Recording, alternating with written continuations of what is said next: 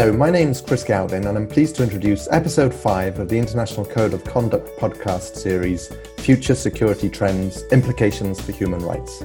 Today, I'm joined by Emily Munro, Head of Strategic Anticipation at the Geneva Centre for Security Policy, also known as GCSP, to discuss anticipating the future, foresight and international security.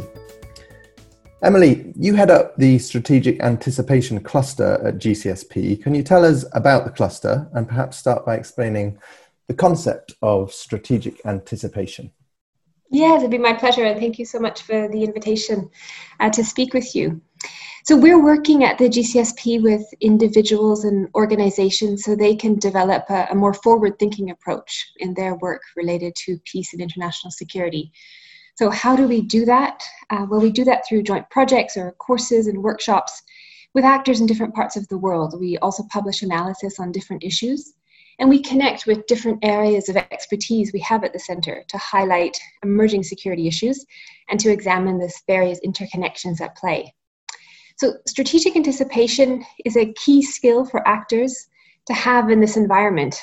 You can take whatever buzzword you wish. We hear them all almost every day, uncertain, complex, or turbulent, and it can help you navigate these times. So what is it? It's really the process of looking beyond the present in order to better anticipate and plan for the future. So not prediction, and it's inherently connected, whether you're an actor in the private sector or in the government policy sphere, to action, to decision-making. So otherwise, why would you invest the time? And that's a key point here. We at the Centre think about it in terms of 3 different overlapping aspects.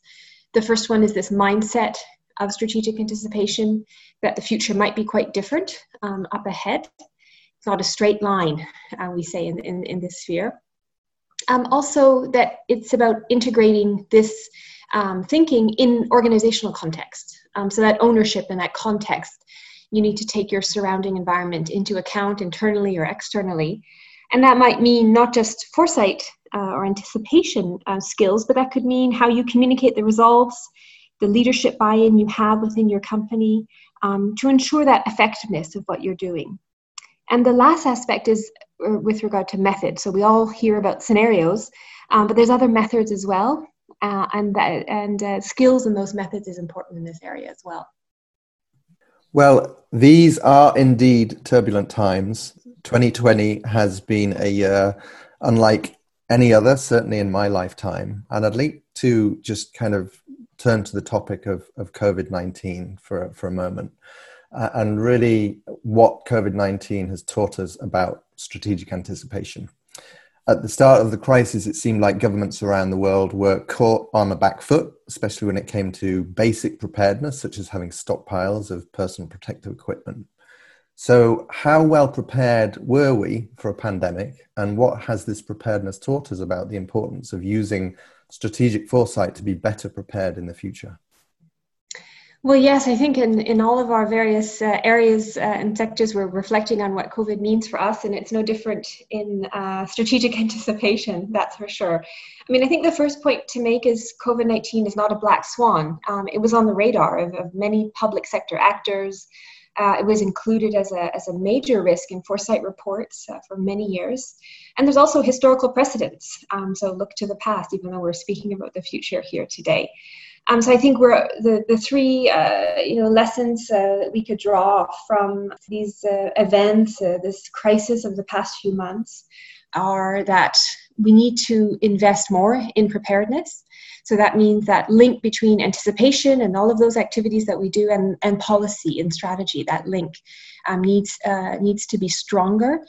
That means to ensure, on the one hand, that foresight processes are action-oriented in their design phase, so that methods, when you apply them, they can translate to, down the road, recommendations for measures to be taken, and embedding those process in your company, in your organization, into strategy, into budget cycles. So we could invest in those different measures. So that's one, that anticipation policy link. The second one, I think, that we're drawing from COVID, at least in strategic anticipation, is that the future might be quite different than we anticipate. So this new thinking, this idea of shock that we've had with this crisis. So we've, in Foresight, we do talk about different future developments that could be quite different from what we have right now, and COVID's a reminder of that. So it maybe is an opportunity to open up new thinking about how the future might unfold. Could be quite different, good or bad. So you can't prepare for everything. You have to ask yourself the question about how the world might change, and then conduct analysis to ensure that you're prepared for a number of different eventualities. And lastly, I would say it's about the way we approach planning. It's about adaptation. So developments are quickly moving, and the planning cycle needs to adapt. Planning is not something static and set. And companies need to learn from this crisis and be stronger for the next. So the resilience, that's other buzzword. But it's also a step in strategic anticipation to go a step further and to anticipate other potential crises that might be from a very different sector than the health sector. And I think that's also a lesson we have from COVID. Now, COVID, is just one of many challenges it seems that the world is having to deal with, and each seems to pose a greater threat to our security than the last. I mean, pandemics is one, climate change is another, but how might we anticipate which trends are likely to present the most significant challenges to the private security sector? And another question is does strategic anticipation tell us anything about timing? When should we expect the impacts of these challenges to be felt?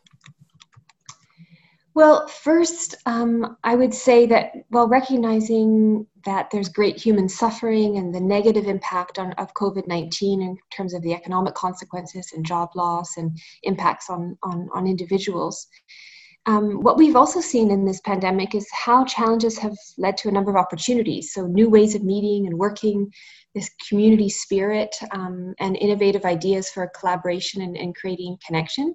So my first comment, in parentheses, I would say, before going to the heart of your question, Chris, is that we don't want to look at everything like a challenge. This is a natural tendency in security, where both you and I work, and where we focus on threats for our world. But I think companies can also ask themselves, how might some of these developments be generated for advantage in your setting going forward? In terms of better anticipating the trends for the private security sector, I would point to first the need not to stay stuck in your region, your country, maybe even your own background. We've seen how quickly COVID-19 spread around the world, so it's really a call to broaden your own perspective on where these trends may come from, and bring it then back to your own company for interpretation and context. So pick up on those, what we call in Foresight, weak signals, the sign or the hint that something is changing. So quite simply, don't be afraid in your organization to raise something. Promote that culture of sharing and listening, and not just at the top, but maybe up and down in the hierarchy. The second is address the interconnections amongst the various issues we face. So look to different domains and sectors and conduct analysis that maps out those intersections and the consequences. The next one I would say is that, you see that the trend landscape is overwhelming. The speed, the complexity, the uncertainty about how things are going to develop kind of paralyzes us sometimes. It's just a simple fact that it's difficult for our brains to handle. So some issues are really quickly upon us, and others are slowly burning. I think your question demonstrates that as well, because obviously in the health sector, that's at the forefront of our minds right now. And environment and climate change, these ones are looming. But there's other ones, obviously, inequalities and the risk for violence therein, artificial intelligence and other technological developments. What is the future for cities right now, and how have the developments of the past few months changed our picture of that? So I think the role that Foresight can play a bit more specifically is to provide structure to your deliberations on this overwhelming trend landscape. So some of the results that you can expect may include that you identify issues for yourself that you just want to monitor and maybe act on only later. You might even uncover issue interactions that you hadn't ever thought about, and that you'll develop either some capacity in or make an investment in.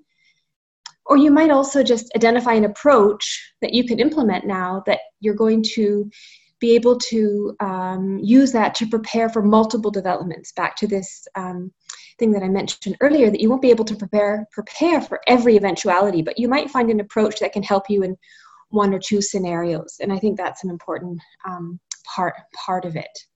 One of the things I might do now is, and one of the most powerful aspects of strategic foresight is about future stories. So narrative and stories can help us better imagine from this cloudy picture of today how the future might evolve. This can be expressed in words or images, and we're speaking over a podcast, so I'm going to maybe use a few words just to point to a few trends that we see today and paint a picture of those. So will the future for private security companies be one of strong currents? So I'm thinking of currents of electricity and data, but maybe also transportation across oceans. And this idea of the dominance of technological developments, which we talk so much about these days, also in the security sphere. So this idea of spillover of cyber operations to the physical world more directly, or the ability to acquire the latest technology for some actors. There's obviously higher costs or demands for sophistication that go up and up and up. And there might be a great advantage for some, but other ones won't have that advantage. So this idea of have and have-nots. And we see that quite simply in the last few months, just with regard to online education and access to technology, which not everyone would have that access. The second one I would point to is people power after the strong current. So people power is something we've seen for a number of years, this idea of individual activism and an individual being able to change and use social media to get out a message, and the idea of global civil society. So will we see even greater cohesion? And can this even translate into positivity and a caring for our shared future around the climate, for example? Or will this localization as a result of COVID-19 carry on, and how will that develop? And of course, there's the negative or the flip side of that with the use of different technologies by malicious non-state actors, so the people power in the negative sense. And that sometimes damages how governments can influence and function. We see this also coming out of COVID-19. The third one I have is life raft. So obviously this one points a bit more to environment, the different changes afoot in this area. So sea level rising, flooding, but also fires and mass migration. So are we going to see empty cities and uninhabitable countries? We also see other developments here which are more positive. They're a little bit harder to find, but it's something also to think about, with the explosion of vertical farming or cooperation, maybe also a humanitarian spirit. The question being, will we see even a different approach to migration in the future? I think that's something to think about. And the last one is the more political one, what I call the empty table. So obviously geopolitics related. Conflict between major powers, is that possible? We see flare-ups in different parts of the world. Will we see enhanced regional configurations? So far, this hasn't come to fruition, but that's something that is possible. That might mean a flourishing of certain parts of the world. And if there's a shift, is there maybe a promoting of a new way of doing things? And will that new way of doing things be democratic, be more authoritarian? Obviously, the decline of multilateralism is receiving a lot of space in the past couple of years. And the jury is still out. So certain international actors might prosper in this, and it might be a bit more informal or adaptable. So the question obviously is then for you is, which of these will be more dominant for private security companies? They're really just quick sketches of trends, but they relate to one another. They're not all negative, or I'm trying to also point in some positive directions. But how will your stakeholders react in the different settings? So for ICOCA, obviously, what is occurring for the promotion of human rights and the rule of law in each of these? Will it be more difficult, or will there be fewer difficulties? Obviously also, who are the key allies, and where are the trouble spots in each of those? And what avenues might exist then for affecting change? So those are just a few questions you could ask yourself about those different pictures that I just painted. Well, thank you for painting those pictures. That gives us much to think about. I just want to turn to something you said earlier about kind of addressing interconnection and the importance of connecting different domains. Because ICOCA is a multi-stakeholder initiative. It brings together private security companies and their clients, and who work in many different sectors, with governments, civil society organizations, and others.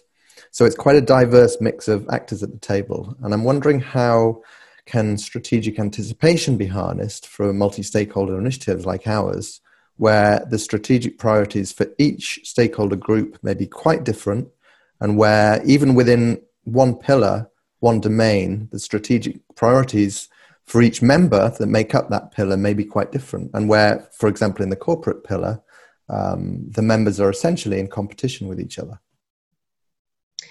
Yeah, that's quite complex, as you just painted. And I guess what I first want to say is a bit of a disclaimer that strategic anticipation can't solve all your problems. You're going to have to go to different places or think of different approaches. But what I can do is comment on where I think it could help in given that setting and that diversity that you have.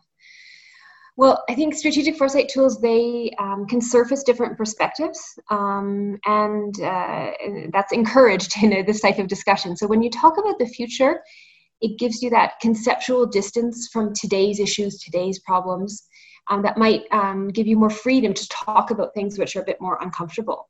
And so that the more diversity in a discussion, the better. And you can use foresight, the structure that we have in different methods, to capture that. You're also, all your actors are dealing with what can be called this complex environment. All your members are operating in some way in those environments. So exchange on that can also be valuable. Not every setting that each of those actors that you're working with will be the same. So that exchange will be helpful, because not all are on the front lines, and you can learn from each other. So I think that's one. And the other one is about the future, about our idea of the future. So there is an agency that we all have when it comes to the future, and that's related to vision, if you like, and a shared vision. So this is the idea that the future is not something that happens to us, but there's somehow an ability to shape, to some extent, the future that we want to come about, not to the full extent. So strategic anticipation then can be used to help you gain clarity on what the common denominators are amongst your diverse membership, maybe.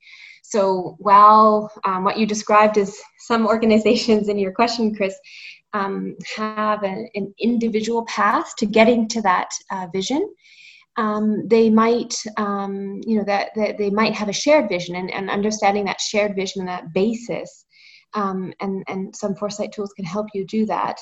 You might be able to then unpack how those different members see those paths and promote that transparency and discussion. So even that conversation and can be a learning experience rather than just a result. So I would say in foresight, it's not just about the result at the end, but it's also about the process. So discussing that shared vision, understanding the different paths that different companies or different members of your network have to get there could be a learning experience. And that can mean maybe even identifying some good practice, or encouraging then some of those good practice and those approaches to meet those future challenges. So I would point to those two aspects that anticipation can help in that setting. Well, thank you so much for that. And I want to ask one last question, and that is that you bring security experts from all around the world to teach on strategic anticipation. And I'm wondering whether the folks that you bring come up again and again and again certain issues, and if so, what they are. What are people most concerned about? Yes, yeah, sure. I can share with you perhaps one or two thoughts on that, because we do bring together actors both from around the world, so in terms of the participants, but also different experts on different topics. And at the GCSP, we focus both on the more traditional aspect of security, but also the human security element. So I would say the hard and the soft aspects of security. So I think that comprehensive idea of security is important. In terms of the trends and looking ahead, I would say obviously there's a large focus on technology and how that's changing, how we're thinking about security. But I would say more and more we're also thinking about the environmental security aspects in our work. This is obviously taking up more space and more concern for a lot of actors about what the security implications could be for developments in the environment. So those I would point to as the two that are we spend more time on. Obviously, I think the other thing to point to when we're speaking about trends in the future and looking ahead and issues is that it's not all about the new. We can already also look back to the issues from our past and see how they're changing and developing in novel ways. So I think that's also something to think about. And I'm thinking of issues related to maybe arms proliferation and weapons, but also related to terrorism and other issues, which have been around for many years, and we talk about them a lot, but they have really novel dimensions that we need to also pay attention to. So those are a few things that I would say that we're thinking about at the GCSP. Well, Emily, you have given us a lot to think about. Thank you so much indeed for your time. We hope to put these tools and techniques to use at ICOCA. But for today, thanks so much. Thanks to you.